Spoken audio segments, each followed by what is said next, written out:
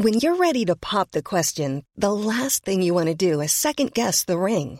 At BlueNile.com, you can design a one-of-a-kind ring with the ease and convenience of shopping online. Choose your diamond and setting. When you find the one, you'll get it delivered right to your door. Go to BlueNile.com and use promo code LISTEN to get $50 off your purchase of $500 or more. That's code LISTEN at BlueNile.com for $50 off your purchase. BlueNile.com, code LISTEN. There's never been a faster or easier way to start your weight loss journey than with PlushCare. PlushCare accepts most insurance plans and gives you online access to board-certified physicians who can prescribe FDA-approved weight loss medications like Wegovy and Zepbound for those who qualify. Take charge of your health and speak with a board-certified physician about a weight loss plan that's right for you. Get started today at plushcare.com/weight loss. That's plushcare.com/weight loss. plushcare.com/weight loss. It's The Ancients on History Hit. I'm Tristan Hughes, your host. And in today's podcast, well, if someone was to tell you to pick a battle fought in September 480 BC, you would be forgiven for instantly choosing one of the most famous maritime clashes in the whole of history, the Battle of Salamis. But that wasn't the only key clash occurring at that time in that year. Hundreds of miles to the west, on Sicily, there was another equally important battle going on between the tyrant of Syracuse, Gelon, and the Carthaginians. To put that loosely, there were also mercenaries, there were Greeks fighting on either side, and more. But this battle, the Battle of Himera, is sometimes overlooked, and it deserves its moment. Now, joining me to talk all about the battle, going from the background to the battle itself to its aftermath, I was delighted to get on the show Dr. Joshua Hall. Josh, he works at the Ancient World magazine. He has done a lot of work about the Greeks in the Western Mediterranean in antiquity, whether they're on Sicily or in southern Italy, or further west in modern-day France and Spain. So without further ado, here's Josh.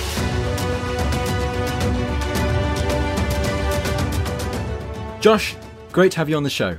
Nice to see you again, Tristan. Thanks for inviting me back.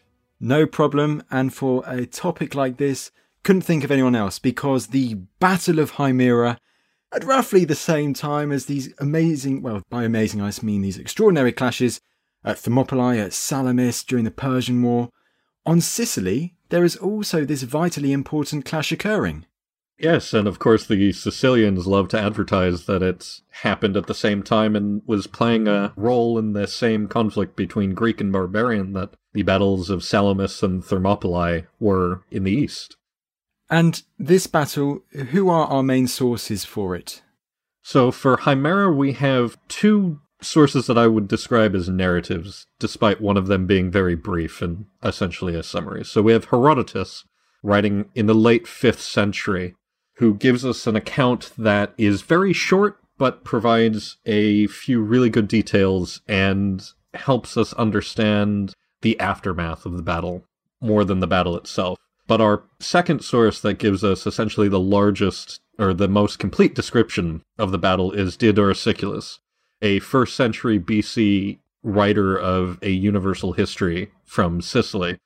He is extremely important for us because not only does he preserve aspects of Greek history that haven't survived elsewhere, primarily about Sicily and the Western Greeks, but he also used Western Greek authors like Timaeus of Tauromenium and Philistus of Syracuse, both of whom were born on Sicily, were Sicilian Greeks, and wrote histories of their people.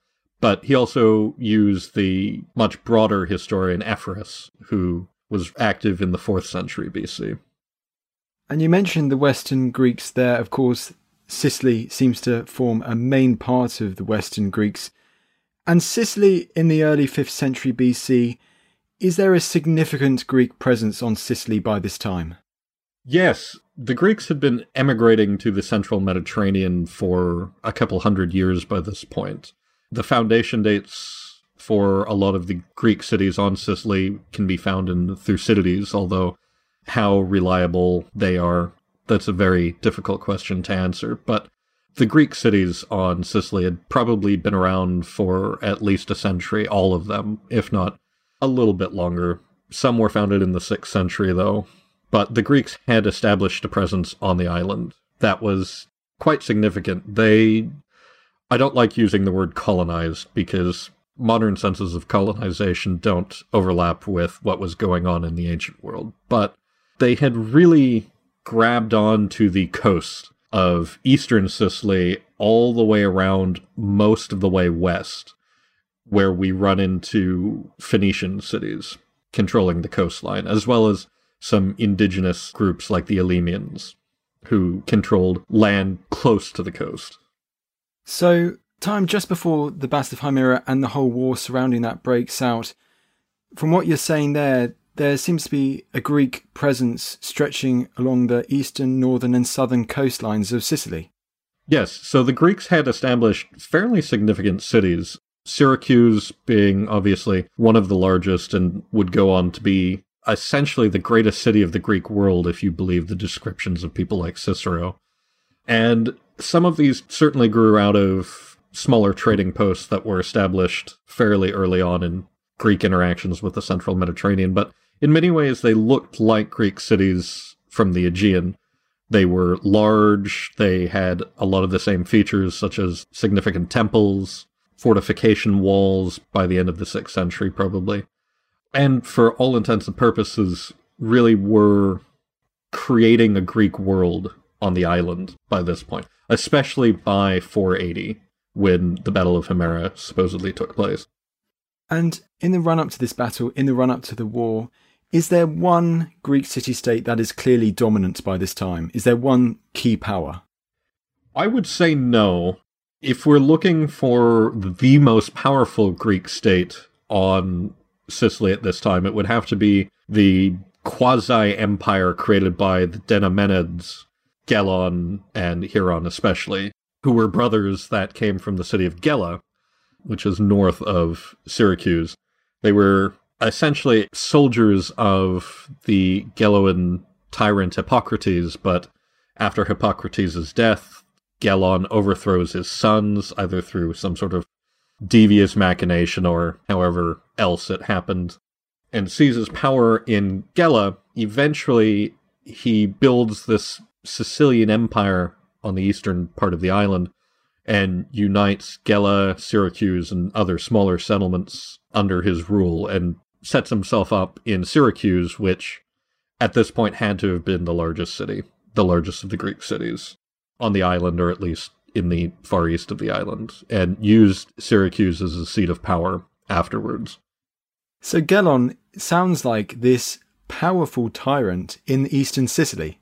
He was. We don't know much about the other tyrants on Sicily at this point. We know that they existed. There was a bloke in Acragas named Theron, who would be allied to Gelon in this war against the Carthaginians, but relations fell out between the two of them later on, as tyrants tend to not get along with one another. In the immediate run-up to Himera, there was a tyrant in the city of Himera itself named Turillus. And then if we look to the north of Syracuse and across the Straits of Messina to Rhegion, or Rhegium in southern Italy, there was a tyrant in place there named Anaxilaus, who seems to have had a decent power base in southern Italy. So there were definitely other tyrants active, as well as the Phoenician governments on the west side of the island, and then the indigenous states throughout. But we don't know all that much about their power necessarily. We hear more about Gelon's army. I think the size of an army is a good representation of power, simply because of the Battle of Himera. So Herodotus reported that at the time when Gelon was being asked to give aid to the Aegean Greeks, he had under his power 200 triremes, 20,000 hoplites, 2,000 horsemen, 2,000 archers, 2,000 slingers, and 2,000 troops that I call light cavalry. They're either light cavalry or infantry cavalry mixed together or something like that. It's a rather controversial term that I don't think we'll ever get to the bottom of, because this is the only instance in all of Greek literature for it. But we hear in Diodorus that he had, I think, 50,000 troops in total in his army, which might be a little big. Don't really know numbers. of these armies are going to be imprecise in general. Something we can talk about with Carthage in a minute. But I think that Gelon did have under his command a fairly sizable force. And one thing that he had, others may not have had as many of, was his mercenary contingent. So we hear, not necessarily in the context of the battle itself, but in a different notice, that he had about 10,000 mercenaries under his command at one point, who he settled in Syracuse. Mercenaries will be loyal to whomever pays their bill. So with Gelon, he probably had the civic armies of Gela, Syracuse, and whatever other cities were under his power, but this core of 10,000 or so mercenaries really gave him a secure position within his own country, and probably within Sicily, more generally. Well, it sounds like there, in the run-up to the Battle of Himera, that Gelon has this very powerful army, and especially has this very powerful presence in eastern Sicily. But before we go on to the battle itself and the campaign preceding it, we mentioned them a few times just a bit earlier. Let's go at the other side of the conflict, the other main player, Carthage, the Phoenicians, the Carthaginians. And Carthage's presence on Sicily, by the start of the 5th century BC, Carthage has also been on the island for a couple of centuries. Possibly. This is actually a very contentious element of the history of Carthage, in modern scholarship at least. We have notices in authors, primarily in Justin's Epitome of Pompeius Trogus, that the Carthaginians had been fighting wars on Sicily as well as on Sardinia for a little while before this battle. Notably, the dynasty that Hamilcar, the commander who would be defeated at Himera, his father was supposedly waging war on Sicily and all of this, but we don't know that much about it. Unfortunately, early Carthaginian history really puts us in the dark, and Greek authors don't help us in the way that they talk about Carthaginians, because they quite often will use Carthaginian and Phoenician as synonyms, or at least it seems like they're using them as synonyms. So when we hear about conflict between Phoenicians and Greeks in eastern Sicily before Himera, what exactly do we mean? A very good example of this is in about 510, a Spartan named Dorieus, who was actually the elder brother of King Leonidas of Thermopylae fame, supposedly tried to found a city on western Sicily, but was defeated in battle and killed by the Carthaginians. We don't necessarily know if this was who defeated and killed him, because other sources, this is Gelon using the Carthaginians killing Dorieus in a speech to Spartan ambassadors during the Persian Wars, trying to use history or turn history to his own advantage in negotiating with and shaming the Spartans for not coming and helping him fight against the evil Phoenician menace or the evil Carthaginian menace. But in other places, we hear that Elymians and just Phoenicians in general fought against Dorieus's expedition. So it's unclear really what Carthage's role was, if anything, in this, because there was reason for the Phoenician cities, which may or may not have been under the hegemony of Carthage at this point in western Sicily, to stop a new Greek foundation. There's no reason that the Elymians would necessarily want a new Greek city-state, or a new Greek city suddenly popping up in their territory, because Dorieus supposedly was settling in the territory close to Himera, or not Himera, sorry, Motia, which was essentially the largest and most significant Phoenician city on the island at this point. So there's good reason that it was simply a collection of peoples already living on western Sicily to fight against him. But the Dorieus expedition and the fight against it shows that it's difficult for us to say exactly what Carthage's role was in Sicily at this time. There is evidence that they were claiming hegemony over the Phoenician cities in a treaty preserved by Polybius that he dates essentially to 509 BC, or as he dates it, the first year of the Roman Republic. A treaty was struck between Carthage and Rome in which Carthage claimed essentially exclusive economic rights in Sicily. So Romans could trade, but you had to do it in the presence of a Carthaginian, I guess, trade magistrate. So that evidence, along with Justin, implies that Carthage had some sort of governing role in Sicily before Himera, but we don't really have a lot of hard evidence on the ground for this. This is before the Carthaginians were minting coins, so unfortunately we don't have the numismatic evidence that we might otherwise have, or that it would be nice to have, to see who was minting money. Archaeology in this instance can't really help us all that much in trying to determine Carthage's role with the Phoenician cities on Sicily. So, that's all to say that the Carthaginian involvement in Sicily at this point is a little controversial and not entirely clear. It's interesting what you were saying there with Darius of Sparta, how there seems to have been some, if limited, conflicts between, let's say, the Greeks and the Carthaginians already on Sicily. And if we go to the conflict itself, and we've talked about the place of the battle numerous times now, Himera, but where was Himera? Himera was on the north coast of Sicily, on what would probably have been the border of the Carthaginian, or at least the Phoenician and Elemian territory. I would assume that it was very close to lands that they would have claimed to be their own.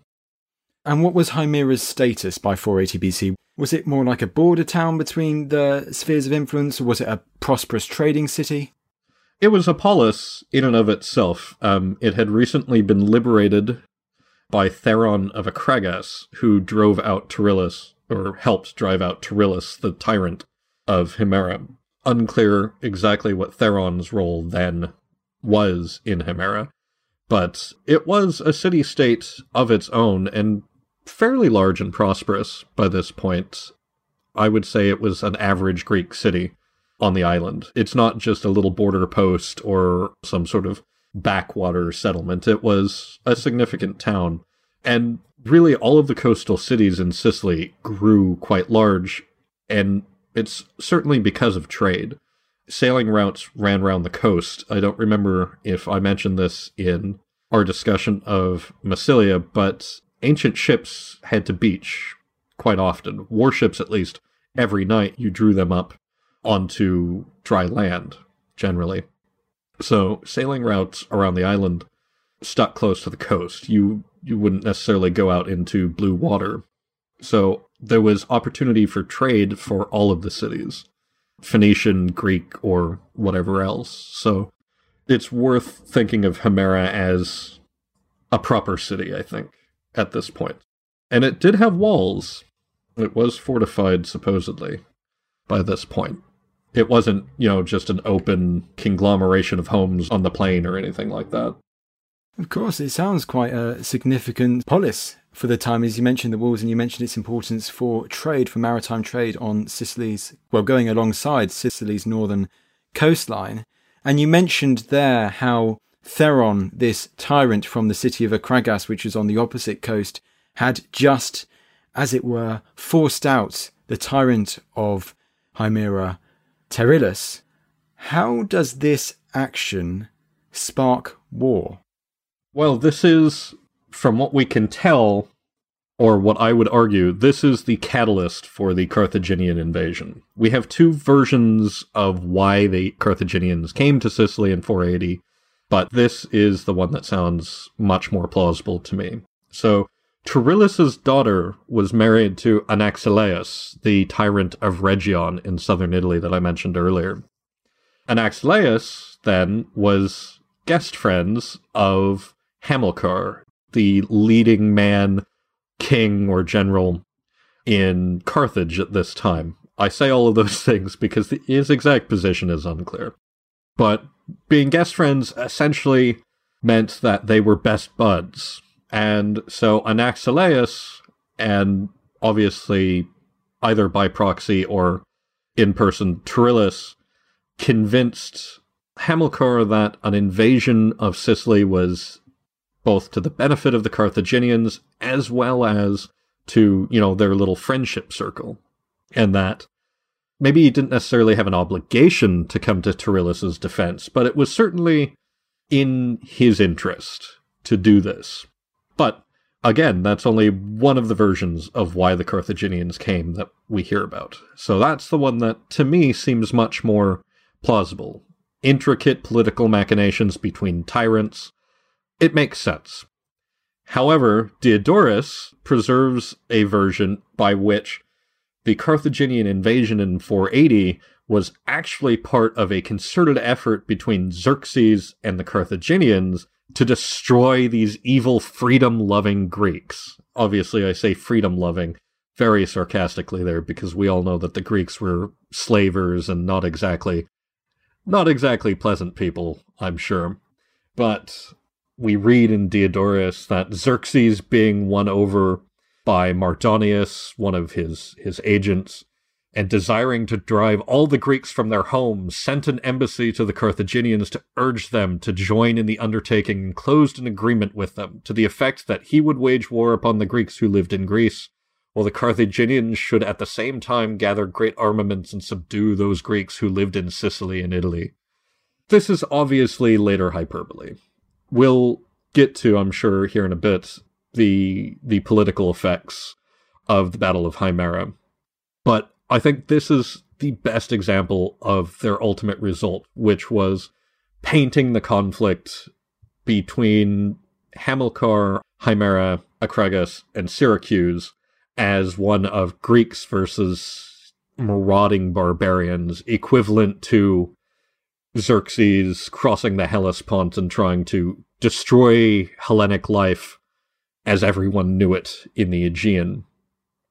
You can really see the rhetoric later in Book 11 in Diodorus, because he goes on to say that Xerxes, vying with the zeal displayed by the Carthaginians, surpassed them in all preparations to the degree that he excelled the Carthaginians in the multitude of peoples at his command. I mean, there really is no reason to think that there is this instant communication between Xerxes and Hamilcar, and that they're competing to see who can raise the largest army and kill the most Greeks. It's absolutely absurd, to me, at least. I mean, some people may read this and think, oh, no, those Persians and Carthaginians really wanted to kill all the Greeks, but there's no reason for Xerxes to want an alliance with Carthage or really care about the Greeks in the central Mediterranean anyway. He's leading a Persian war that started before he even came to the throne. This is, the war in the Aegean is the result of the Ionian Revolt, Athenian support of the Ionian Revolt, and that complex web of alliances there.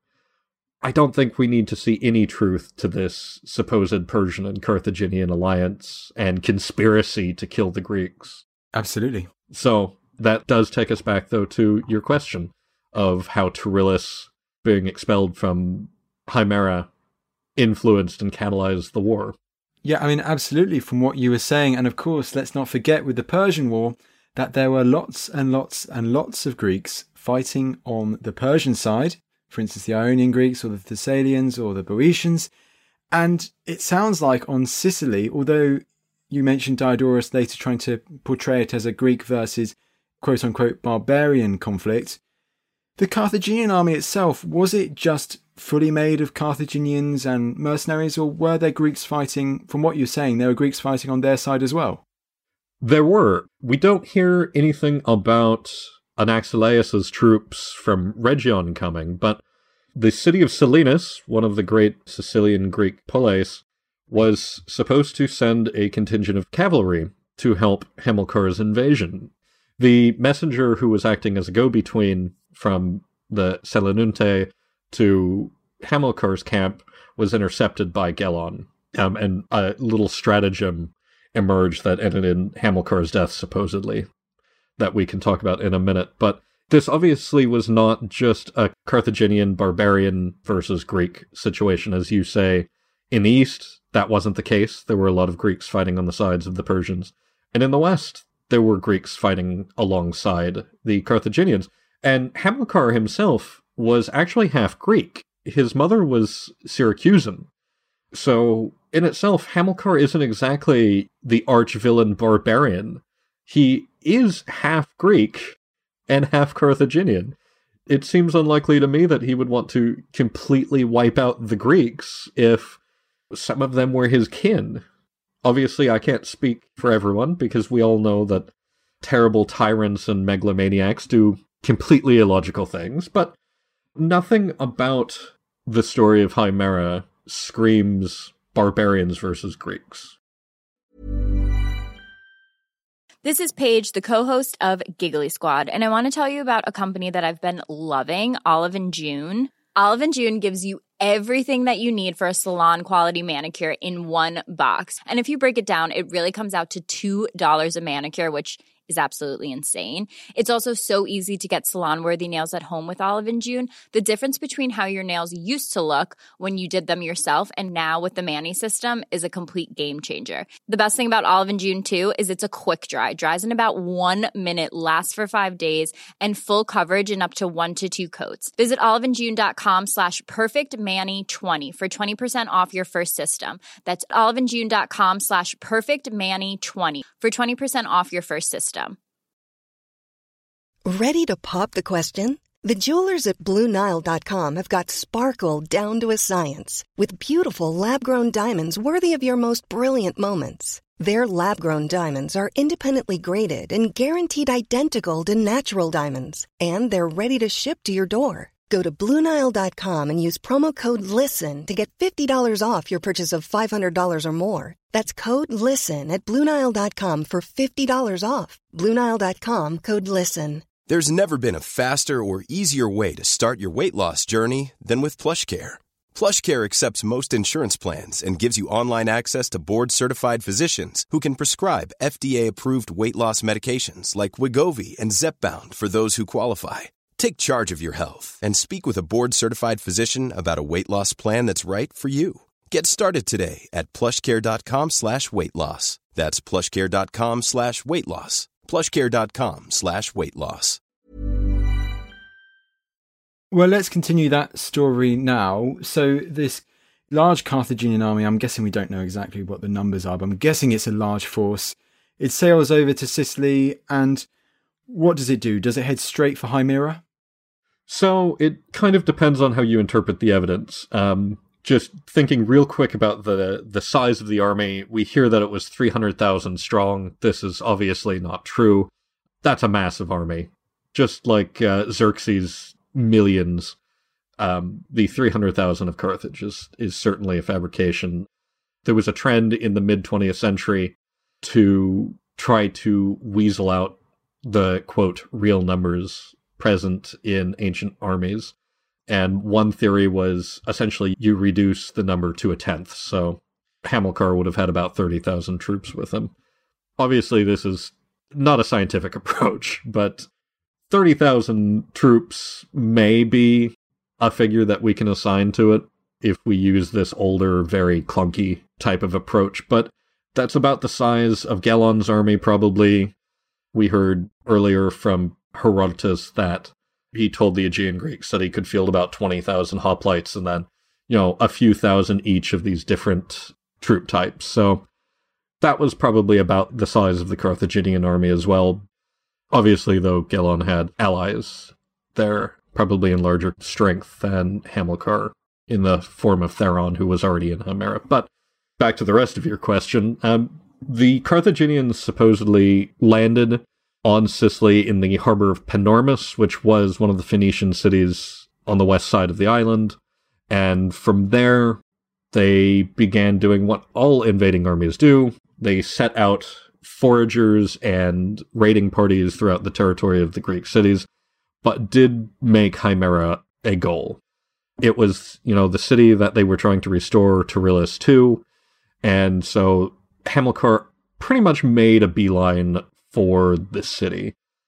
But even then, once they got there, he did supposedly rout a group of Himerans who had come out to try to drive his army off, but then sent foragers out to essentially loot the countryside of Himera. That's quite interesting how you say that a bunch of Himerans sally out, as it were, from behind their strong defences that you mentioned earlier. And I guess that once again raises suspicion on the numbers, let's say. If they were willing to go out from their defences and fight the Carthaginians on the open field, of course, it fails. But once again, it suggests that perhaps the Carthaginian army was not as large as some of our sources might suggest. It definitely does. I mean, 300,000 troops would have been able to circumvallate the city with ease. I mean, there would have been really no hope, I think, for the Himerans if the army was really that large. But the sallying out is almost a topos when we look at Diodorus's description of the various wars between Carthaginians and Greeks over time. The Carthaginians wouldn't come back to Sicily, as far as we know, after 480 until 410, 409, when supposedly Hamilcar's heirs came to avenge his death at Himera. And they go on to attack a number of cities, Salamis, Himera, Acragas, and if the sources are to be believed, did a pretty good job of hurting the Greeks, we'll say, of Sicily in that war. But when they come to cities, we see the inhabitants sallying out. It's almost universal, and just off the top of my head, I actually think we do hear about it for every one of those cities in the later war. We may not hear it for every single one, but I'm thinking for some reason that we do. So I think with the Himerans sallying out at this point, it was either the common practice of the time, or it was a topos. I'd like to think that it was common practice, because it does make sense. You would want to try to drive an attacking army away from your city before they could invest it. Before they could start trying to either starve you out or just force their way through your defenses.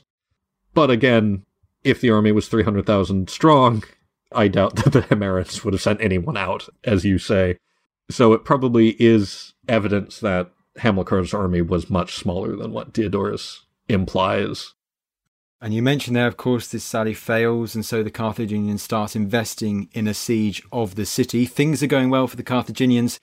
And we've also mentioned earlier how Theron inside the city was an ally of Gelon. Yes. And how Gelon creates this large army to march to his allies' aid.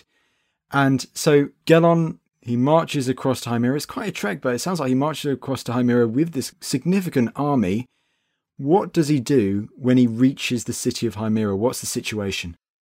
We don't necessarily know exactly what the situation was, but it sounds like the Carthaginians were probably raiding the territory. I don't think that they were attacking the walls of the city itself, but Theron and the Himerans had blocked up all of the gates, apparently, trying to give themselves a bit of extra protection, because the gates are generally the weakest part of any circuit wall defense for a city. So that actually makes a lot of practical sense that they had done this. But Gelon supposedly covered the distance swiftly, as Diodorus says, and on the approach of his army, the Himerans and presumably Theron and his men were emboldened seeing them, because obviously Diodorus records that they were 50,000 strong instead of the slightly smaller army we hear of later, or I guess earlier in Herodotus. But as soon as Gelon gets to the territory of Himera, he constructs a camp for his army. He doesn't go into the city immediately. He builds a camp, fortifies it with a deep ditch and palisade. Again, Diodorus's chronology is not great here, but it sounds like immediately after doing this, he just sent his entire body of cavalry, which could have been as many as 4,000, against the enemy that were ravaging the countryside. And supposedly the Carthaginians did not expect this, didn't even know that Gelon was marching towards them, and they were just completely taken by shock with Gelon's cavalry driving them from the countryside and taking a lot of prisoners. Again, Diodorus's numbers probably shouldn't be trusted, but he says that they took more than 10,000 prisoner and brought them into the city. This is a huge number of people. I don't know that marshalling 10,000 prisoners of war would have been practical, and certainly not bringing them into the city, even if you were going to enslave them. It's very dubious, the number at least. But I think that the gist of it is very believable. Gelon takes the Carthaginians by surprise, captures a lot of their foragers, probably kills quite a few of them as well by deploying his cavalry in a very smart way. And now, instead of Himera standing alone, there's this new fortified camp out in front of the city. We can probably imagine standing between the Carthaginians and the Himerans. Okay, it sounds like there then that even if the numbers are dubious, there might be some truth in the story that Gelon claims first blood, as it were, and quite decisively, quite significantly as well, if this cavalry is able to capture the raiders or disperse the Carthaginian raiders who are caught unawares. What happens next? We kind of mentioned it earlier, but does Gelon fall upon some very good luck, some good fortune? He does, supposedly. This is the point at which his own cavalry intercept a messenger coming from the Greek city of Salamis to Hamilcar, saying that, yes, we're dispatching the cavalry that you requested, expect them the next day. And at this point, he has an idea that in order to defeat the Carthaginian army, instead of necessarily beating them in open battle, which Diodorus says he does anyway, he's going to kill the general, cut the head off the snake and the body will fall, that type of concept here. So he orders that his cavalrymen ride out of his camp, and at sunrise, after making, a circuitous travel of the land around Himera to make it look like they really did come from Salamis, to ride up to the camp of the Carthaginians at sunrise, let them be admitted or taken mission into the camp as allies, and then immediately gallop up to Hamilcar, where he was preparing to make a sacrifice. We hear it was supposedly to Poseidon, obviously it was to a Carthaginian god, Baal, almost certainly, and then kill him, and also set fire to his ships. Obviously, burning the ships makes sense, but I think there might be a bit of Trojan metaphor here, Trojan War imagery carrying over, burning of the ships and all that. But that is the stratagem that seems to have won the day for him, that, his cavalry went in, killed the general. There's a pitched battle going on between the Carthaginians and Gelon's army. It supposedly lasts all day, even though, Hamilcar is slain. We hear that it was a vicious battle. Herodotus doesn't report this stratagem necessarily, but he does say that the battle lasted all day, if I remember correctly. Yes. So the Carthaginian version of the story, as Herodotus tells it, reported that it lasted from dawn until late evening, in which a massive slaughter ensued. But his version of Hamilcar's death is different. It wasn't clever Syracusan cavalrymen who kill him. Hamilcar was preparing a sacrifice as the battle was going, trying to get the gods' favor to win the day for him, and seeing that his cause was lost, he threw himself onto the pyre, thus sacrificing himself, appeasing the gods, or something. So this risky stratagem, if we believe I'll say more likely series of events, but of course we never really know, but if we believe that series of events, this clever stratagem by Gelon, it works. The Carthaginians completely fall for it. The cavalry are welcomed into the camp, and in this massacre that follows, they kill Hamilcar the general. But as you were saying, at the same time, perhaps somewhere else, there is this land battle going on, raging between Gelon's infantry phalanx and the Carthaginian lines, which you say lasts the whole day. And in the end, what does happen, as you say, the Carthaginian line, it falls apart.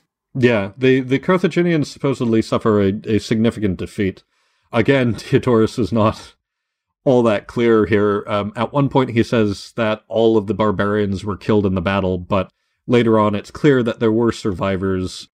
Almost certainly the army broke, as in most ancient battles, began to flee, and then Gelon's cavalry and infantry probably chased them down, slaughtered quite a few of them. Some of the Carthaginian army were said to have taken refuge on a hill, but because it had no water, they had to eventually surrender for thirst, which is also something that we see crop up in other places in ancient history. So it's possible that this did happen. All of the survivors were enslaved. Some were taken by the Syracusans, but many were divided up between all of the allies present, supposedly in equitable figures based on how many soldiers they had contributed to the battle. And while Diodorus likes to make it seem like the entire army was killed and all of this, news does make it back to Carthage, and there were survivors. Not all of the ships were burned. Supposedly there were some offshore that Hamilcar had been using for routine operations, whatever that means, probably communications. And they had picked up survivors who had made it back either to the naval camp or simply to the beaches. But again, most of this fleet was destroyed on its way back to Carthage in a storm, so supposedly only one ship made it back. But the city goes into mourning after this, and if we can believe that aspect of Diodorus' story, he paints it to be a very significant mourning. A modern equivalent would be, flying flags at half-staff, putting out black banners, and all of that. Just extreme mourning, as if, the evacuation at Dunkirk had gone the wrong way type of moment.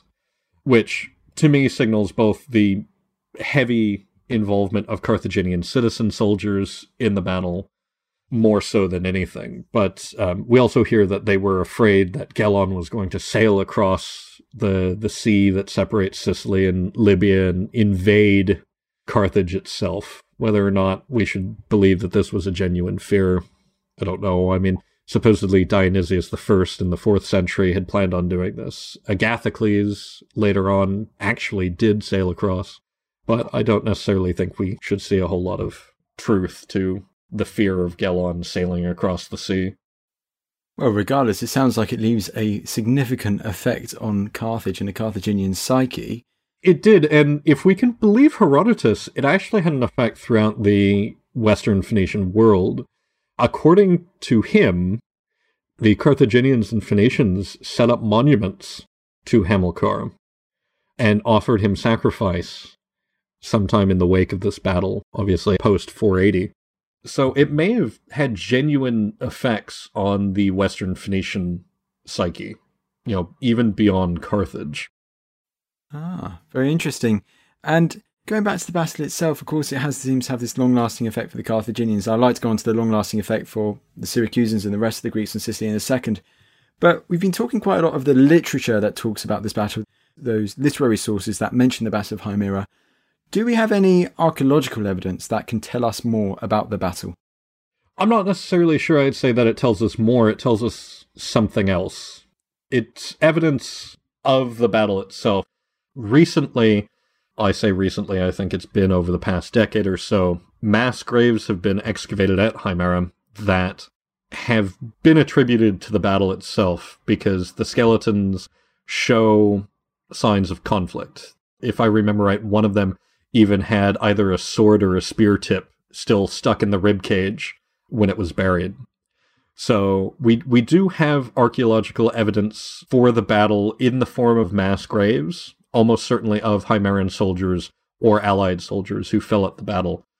But how much this really changes our view of the battle, I would say almost none at all, aside from, perhaps confirming that the battle did happen, or giving more weight to the idea that the battle did happen and is a historical event, because one or two people have questioned whether or not Himera actually happened.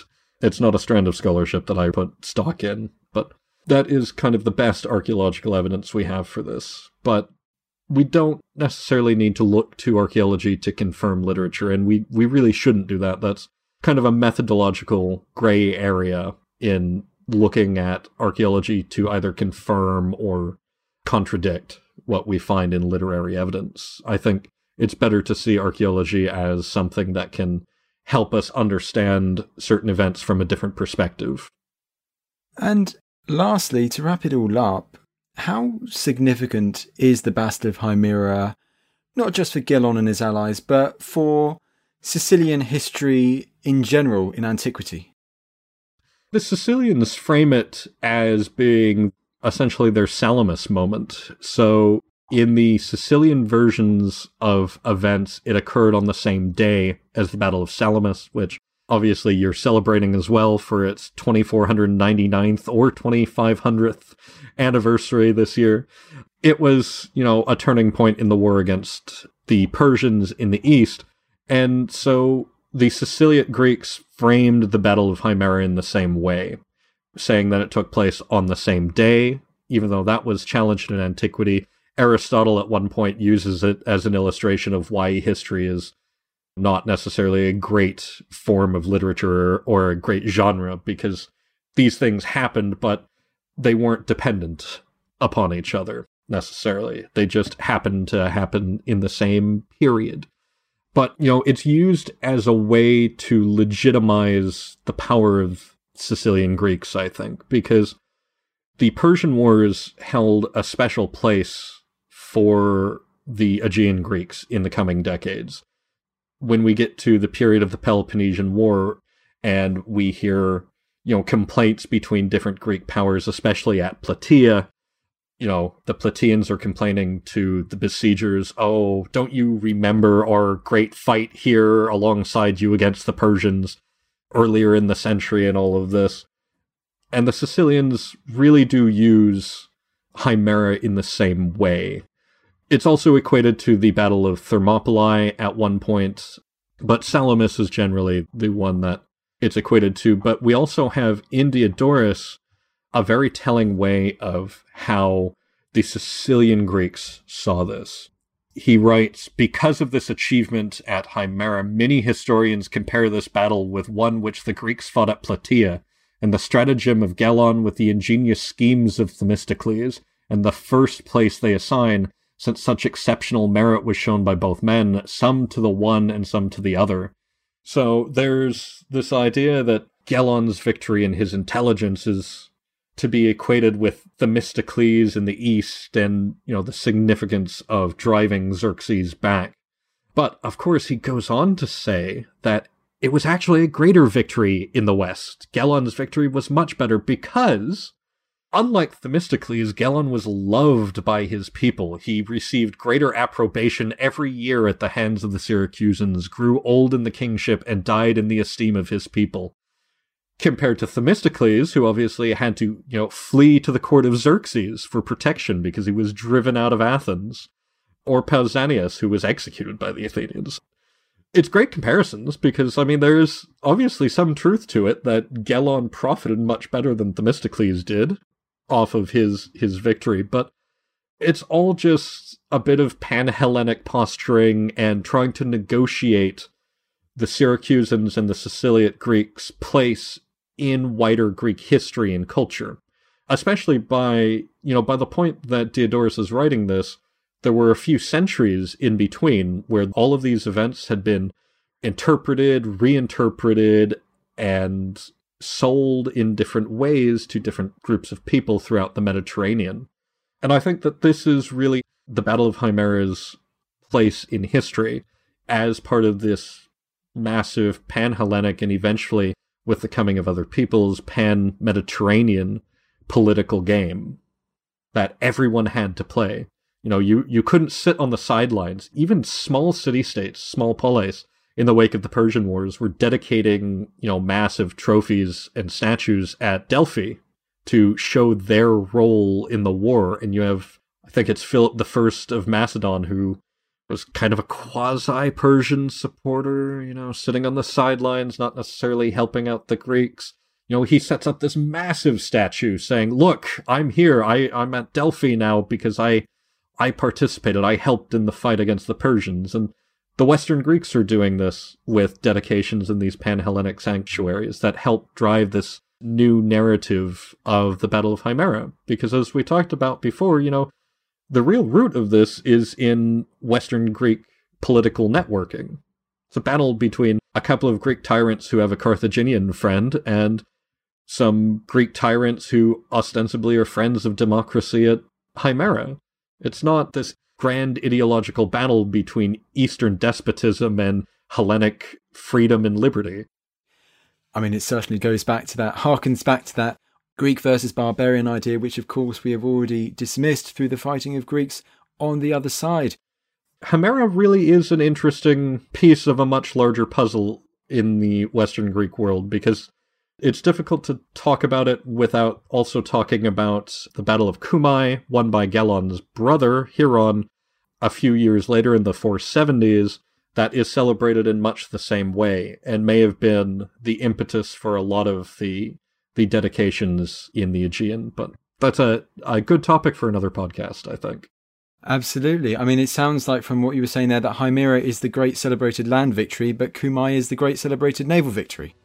Indeed it is, and in some ways you can maybe look at them as kind of a chronologically reversed Plataea and Salamis, as I think the Sicilian Greeks would love to know that we do, or did, because obviously that was their objective in a lot of their propaganda. Absolutely. Joshua, that was a brilliant chat. Thank you so much for coming on the show. Thanks again.